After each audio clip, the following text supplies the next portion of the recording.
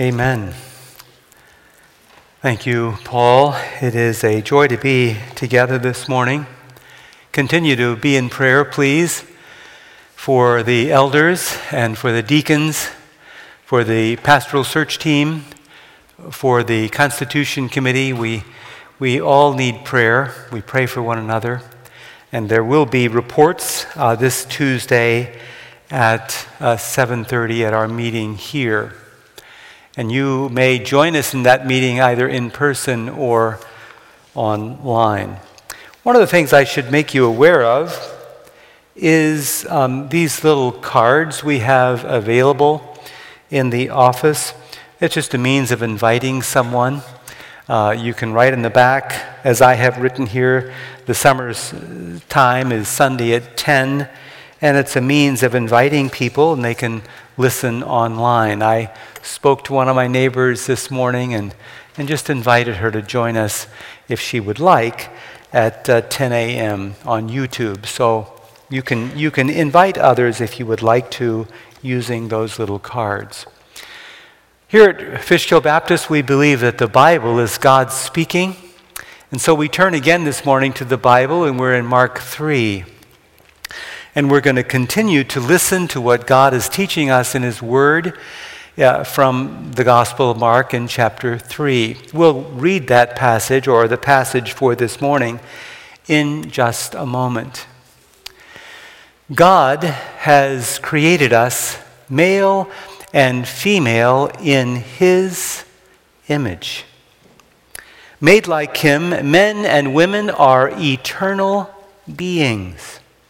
We are moral creatures in a moral universe, and decisions we make have consequences, and in light of His judgment, ultimately eternal consequences. Our eternal destiny is determined by our commitments. Out of His love for us, God has sent His Son to be a mediator between God and man, to be our Savior and our Lord. And the Gospel of Mark is telling us about His coming, about His ministry, His preaching in Galilee. He said as He went from village to village, "The time has come. Repent, for the kingdom of heaven is at hand. Believe the gospel." He was preaching from village to village. And Mark is telling us that response to Him was varied. On the one hand, people crowded from all around. Let me just remind you. Well, this morning, the first verse we're going to read is Mark 3:20. And it says, Jesus entered a house, and again a crowd gathered, so that He and His disciples were not even able to eat. Well, that's an indication of His overwhelming popularity. But let me point out that Mark has said this again and again. Turn back to chapter 1, and we read in verse 28, news about Jesus spread quickly over the whole region of Galilee. In verse 33, the whole town gathered at the door. You can imagine that scene. Jesus is in a house, and because Jesus is there, everyone in the town hears, and they come and gather at the door. In verse 37, this is all in Mark 1, Jesus had gotten alone for prayer, and His disciples finally found Him, and they said, "Everyone is looking for you." That's verse 37. The chapter 1 concludes with the words in verse 45, Jesus could no longer enter a town openly, but stayed outside in lonely places, yet the people still came to Him from everywhere. So again and again, Mark is reporting the overwhelming crowds. People are coming from everywhere to hear His teaching and to experience His miraculous healing power. As a matter of fact, chapter 2 begins with the account of Jesus being so crowded by people that they brought a man on a mat who was paralyzed and unable to get up. They brought a man on a mat and they couldn't get to him. And so they went up the side of the roof and got on the flat roof and dug through the roof and lowered the man on the mat down to Jesus, because that was the only way they could get to him. So again and again, Mark has emphasized the crowds, the overwhelming response. In 3:8, we read, when they heard all he was doing, many people came to him from Judea, from Jerusalem, from Idumea, and from the regions across the Jordan and around Tyre and Sidon. They're coming from all around. So that's one response. People are eager to hear his teaching, eager to experience his healing power, because they have ailments and diseases, and the demons are leaving people as he frees them. The other response is one of rejection. In 3:6, we read that the Pharisees and the Herodians were meeting together, and they decided that they needed to kill him. How can we get rid of him? Everyone, all of humanity, must decide, who is Jesus? Is Jesus an apocalyptic preacher who expected the end to come any moment and he was wrong? Is Jesus simply a great human teacher? Is he a studious Jew who studied the law and created this plot to present himself as the Messiah even though he was not? That thesis was developed in 1965 in a book called The Passover Plot. Well, who is Jesus? And who is Jesus in your life? That's the question. Let's read the text, beginning at Mark 3, verse 20. Now, this is the 9th time that Mark reports that Jesus is overwhelmed by people who are gathering around him. Mark 3:20. Then Jesus entered a house, and again a crowd gathered so that he and his disciples were not even able to eat. When his family heard about this, they went to take charge of him, for they said, he's out of his mind. And the teachers of the law who came down from Jerusalem said, he is possessed by Beelzebub, by the prince of demons. He is driving out demons. So Jesus called them and spoke to them in parables. How can Satan drive out Satan? If a kingdom is divided against itself, that kingdom cannot stand. If a house is divided against itself, that house cannot stand. And if Satan opposes himself and is divided, he cannot stand. His end has come.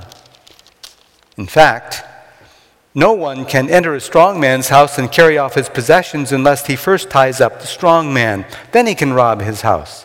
I tell you the truth, all the sins and blasphemies of men will be forgiven them. But whoever blasphemes against the Holy Spirit will never be forgiven. He is guilty of an eternal sin. He said this because they were saying he has an evil spirit. Then Jesus' mother and brothers arrived. Standing outside, they sent someone in to call him. Apparently they couldn't get to him, so they send someone in to give the message. A crowd was sitting around him, and they told him, your mother and brothers are outside looking for you. Who are my mother and my brothers? He asked. Then he looked at those seated in a circle around him and said, here are my mother and my brothers. Whoever does God's will is my brother and sister and mother. This is the first example of a stylistic device, a literary device in Mark's gospel called bracketing. He begins a story, and then he interjects another story, and then he concludes the first story. He brackets the story. In this case, the account begins with his relatives coming for him. Then there's the account of the scribes coming from Jerusalem, and then he comes back at the end to his family who has come for him. We'll notice that. Jesus is surrounded by a crowd, and his family comes for him. They want to take hold of him. They've concluded that he's out of his mind. He's insane. He's lost touch with reality. Jesus, after all, was a carpenter. He's left his work. Jesus was an untrained rabbi. I mean, he was not trained in rabbinical circles. And here he is, even though he is untrained, he is challenging all the religious leadership in the country. And he's overwhelmed by crowds. So much so that they can't even find time to eat. And so his family concludes he's just out of touch. He's lost touch with reality. The text says he's out of his mind, and that's a good translation. We have to get him. We have to help him. They intend to round him up. They are out to stop him. Verse 31 tells us that this is Mary and his brothers. Now we know from other passages that his brothers do not believe in him, and they are jealous of him. But of course Mary knows that he is unique. She knows that he is the Holy One of God. Mary knows that Jesus is the Son of God. The angel came to her, and the Spirit of God had come upon her. She knows that his birth was miraculous. She knows that he is unique. I think that Mary was well motivated, but also very concerned for her son. Perhaps influenced by her other children, Jesus' brothers, she concludes that she must help him, must get him. And they're out to stop him. So in this passage, first of all, Jesus is charged with insanity. And secondly, he is accused of demon possession. The scribes who come from Jerusalem are probably sent by the Sanhedrin to monitor this teacher who is untrained, this rabbi, Jesus from Nazareth, who's gathering these great crowds. And they come and they're monitoring him. And they have a simple explanation for his healing power. He is demon-possessed. And he's casting out demons by the power of Satan. Notice that apparently they say these things behind his back, not directly to him, because it says in verse 23, Jesus called them. He had to summon them, and then he could answer them. Then he could speak to them. Notice also that it says in verse 23 that he spoke to them in parables. Parables are a way of engaging the mind. Instead of directly answering and provoking more conflict, parables are little stories or are figurative language that invite you to think and might engage the mind and open the heart a little more easily. And so he speaks to them in parables. And his answer is simple enough. If a kingdom is divided against itself, it cannot stand. If a house is divided against itself, the house cannot stand. And then he's going from larger to smaller, kingdom and house, and then down to one individual. If Satan is divided against himself and opposes himself, he's finished. And obviously, Satan is not finished, so their argument cannot be correct. And then he uses another image in verse 27. He says, no one can enter a strong man's house and take away his possessions unless he first bind the strong man. In this little parabolic image, the strong man is Satan himself. And the binding of the strong man comes from Jesus and his kingdom message. The Lord Jesus is of greater power, and therefore he can rob him of his possessions. He can free those who are under the domination of Satan. This passage teaches us that rejecting Jesus is dangerous. These scribes, could be translated scribes. They're experts in the law. They're teachers of the law. These scribes who come from Jerusalem are seeing the mighty hand of God directly in front of them. They're seeing people healed. A leper has been healed. Jesus forgives sin. Jesus, the demons fall down before him and they say, "You are the Son of God."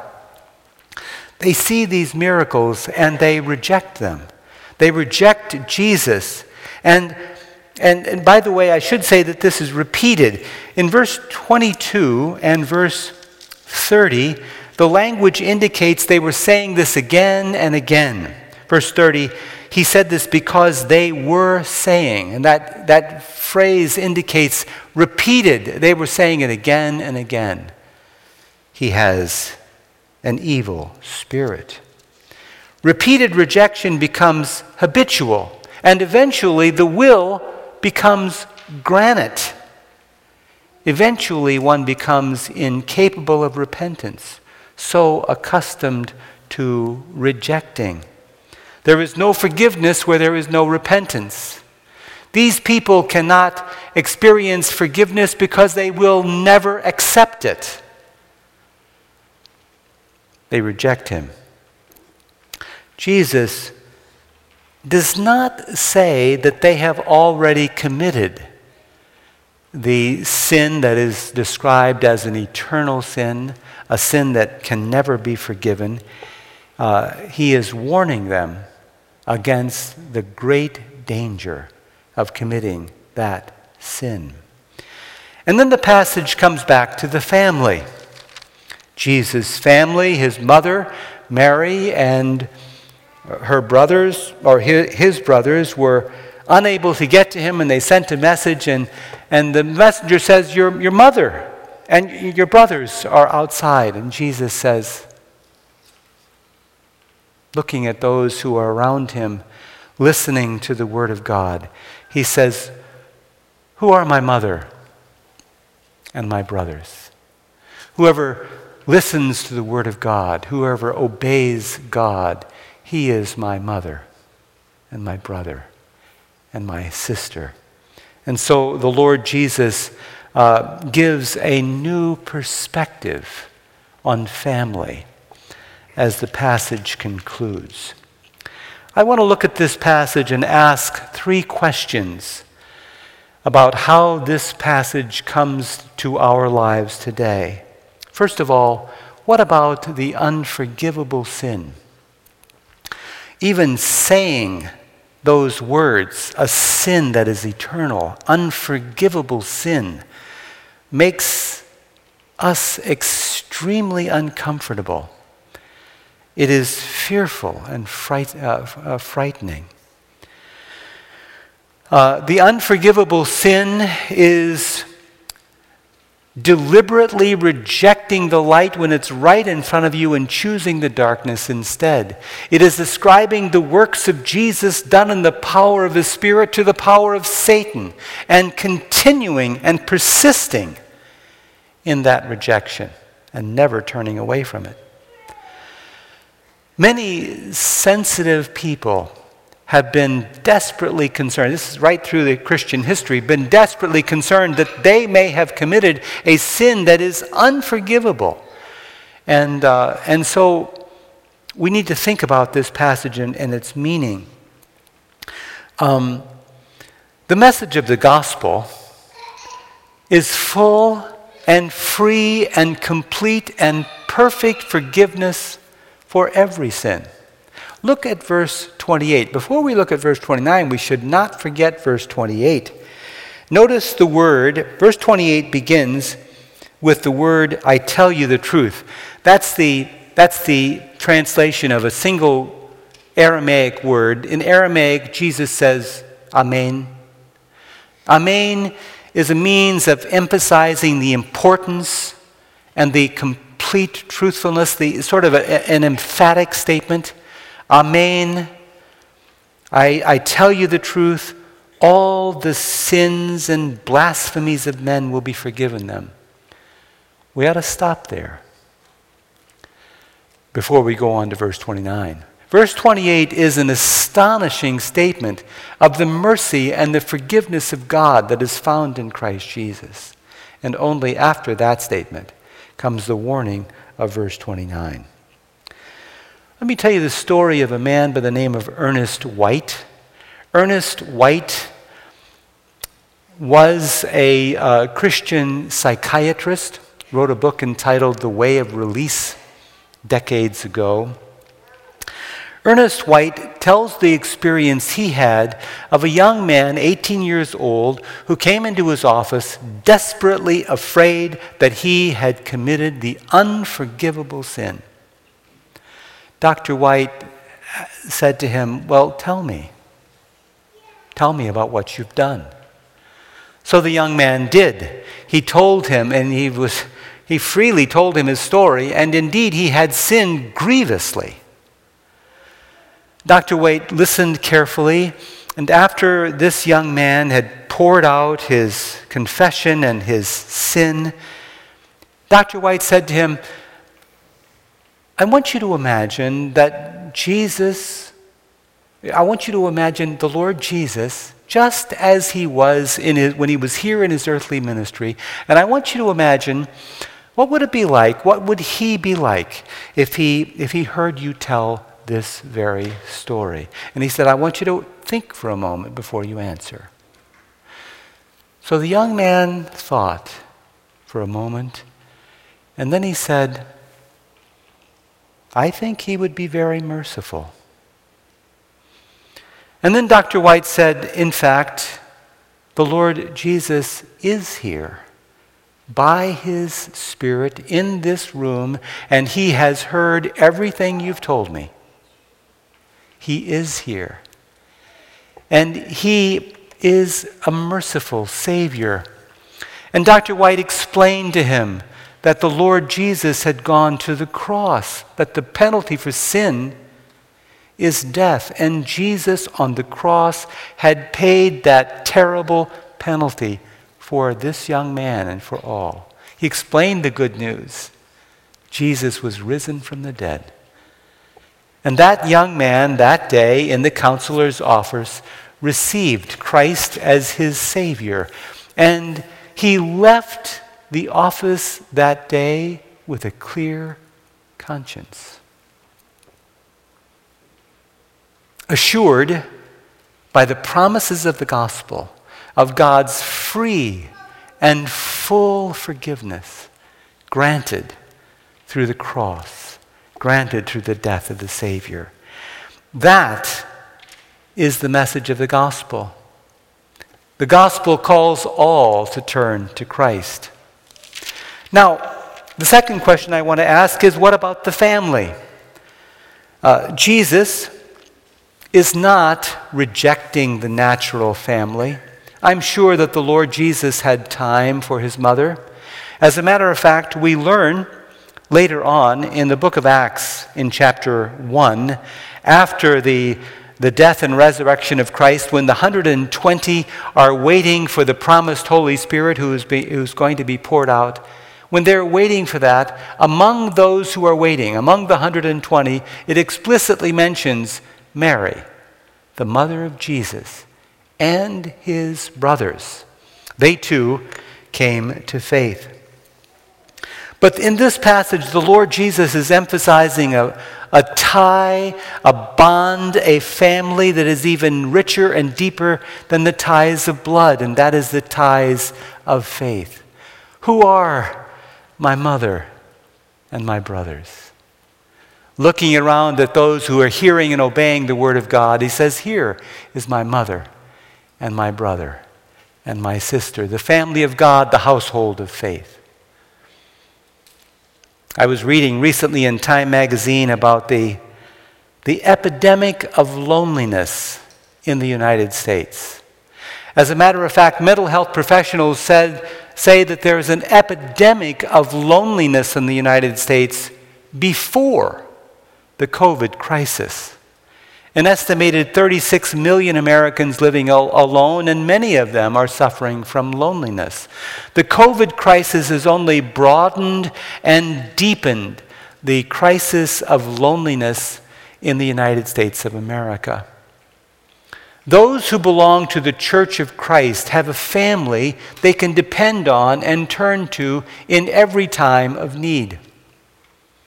I remember one time when my wife Barbara had had surgery, and she came home, and the cards just kept coming from her church family. And Barbara puts the cards up around the house on the dining room table and on the hutch next to the table, and there were cards everywhere. Jonathan, our son, came from Buffalo just to be with his mom after the surgery, and he looked at the cards and he said, "You're part of a community, of a wonderful supporting community." That is what Jesus is talking about, the household of God, the family of faith. He gives a new perspective on the richness and the meaning of family. The third question this passage compels us to ask is, who is Jesus? Every person must answer that question. Jesus of Nazareth was a carpenter in a tiny village in a small corner of the Roman Empire. And yet, history itself is divided around him. We speak of BC and AD because of Jesus of Nazareth. Who is Jesus? And who is Jesus in your life? Every person must answer that question. Was he crazy? Was he demon-possessed? Was he an apocalyptic preacher who was simply wrong about the nearness of the end? Or was he a great moral teacher? That's the option that some have taken. Thomas Jefferson, the third president of the United States, dismissed the miracles of Jesus. That didn't happen. He dismissed the resurrection. But Thomas Jefferson said that the morals of Jesus are the greatest moral teaching of all time. And so actually, Thomas Jefferson produced his own Bible, which excised the miracles and took out the resurrection, but preserved the moral teaching of Jesus. Was he a great moral teacher, merely human teacher? Let me read to you a passage from C.S. Lewis. A man who was merely a man and said the sort of things that Jesus said would not be a great moral teacher. He would either be a lunatic on a level with a man who said he is a poached egg, or else he would be the devil of hell. You must make your choice. Either this man was and is the Son of God, or else a madman, or something worse. You can shut him up for a fool. You can spit at him and kill him as a demon, or you can fall at his feet and call him the Lord and God. But let us not come up with any patronizing nonsense about his being a great human teacher. He has not left that option open to us. He did not intend to. Mark is presenting Jesus, and Mark has a point of view. Mark is insisting that Jesus is the Son of God who has come to save us sinners. Do you remember the vision that John had, John the Apostle? It's recorded for us. I mean, many of his visions are recorded in the last book of the Bible, but let me just remind you of one of his visions. John is in a vision, and he's taken up to heaven. A loud voice, like a trumpet, says, "Come up here." And John is, in his vision, transported into heaven. And John, as he is transported into heaven, is confronted with a throne, and one who sits on it. He is king over all. And as John looks, he tries to describe what he sees. Around the throne are 24 other thrones. And the ones who are on the other thrones have golden crowns on their head. At the center of the throne, closer to the throne, are four living creatures, and they are described in ways that are frightening and amazing and astonishing. There are colors, the colors of the rainbow are around the throne, and there's lightning and thunder around the throne as John tries to describe what he experiences as he's taken up into heaven in this vision. And then as the vision continues, the one who is seated on the throne has in his right hand a scroll. The scroll is sealed. And an angel with a mighty voice that careens down through history and across the galaxies, the angel says in a mighty voice, "Who is worthy to open the scroll?" And no one is worthy to open the scroll.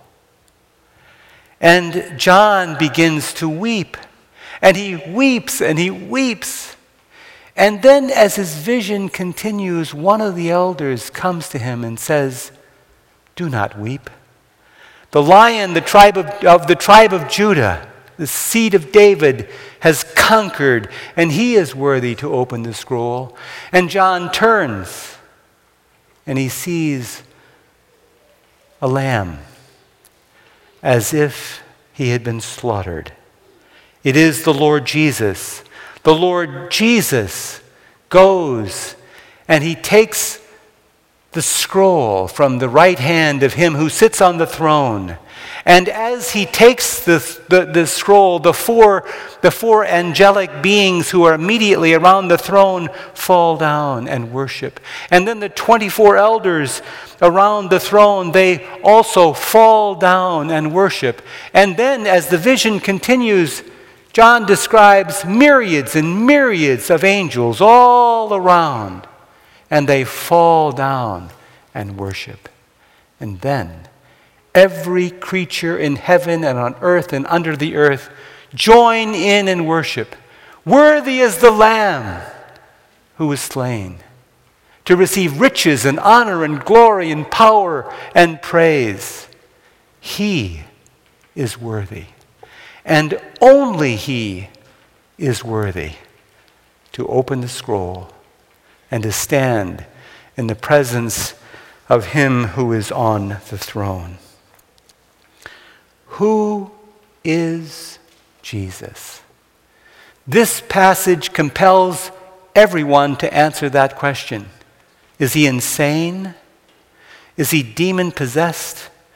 Mark tells us he is the Son of God, come to save you.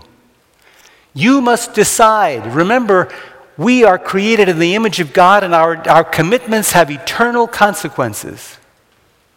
You must decide. You must receive Christ as Savior and Lord, or reject him. And by that choice, decide your eternal destiny. Let's bow together in prayer.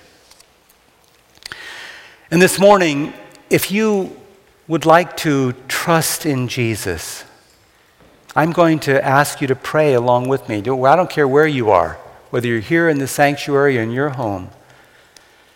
In the silence of this moment, you can pray. God knows your heart. And you can pray something like this: Lord Jesus, I surrender. Lord Jesus, I believe that you endured the penalty for my sin on the cross. And I believe that you were raised again. Lord Jesus, please come into my life. Please come into my life and forgive me and make me part of your family, part of the household of God. I trust in you. Lord Jesus. Father, I pray for everyone who hears my voice and everyone across our whole country who hears the call of the gospel, that you would open hearts to trust in Jesus, to follow him. How we thank you, Lord Jesus, that you suffered for us, that you came for us, that you gave yourself for us, that you were exalted to the right hand of God, the Savior of the world. We thank you that we become part of your family through faith. We thank you. In Jesus' name I pray. Amen.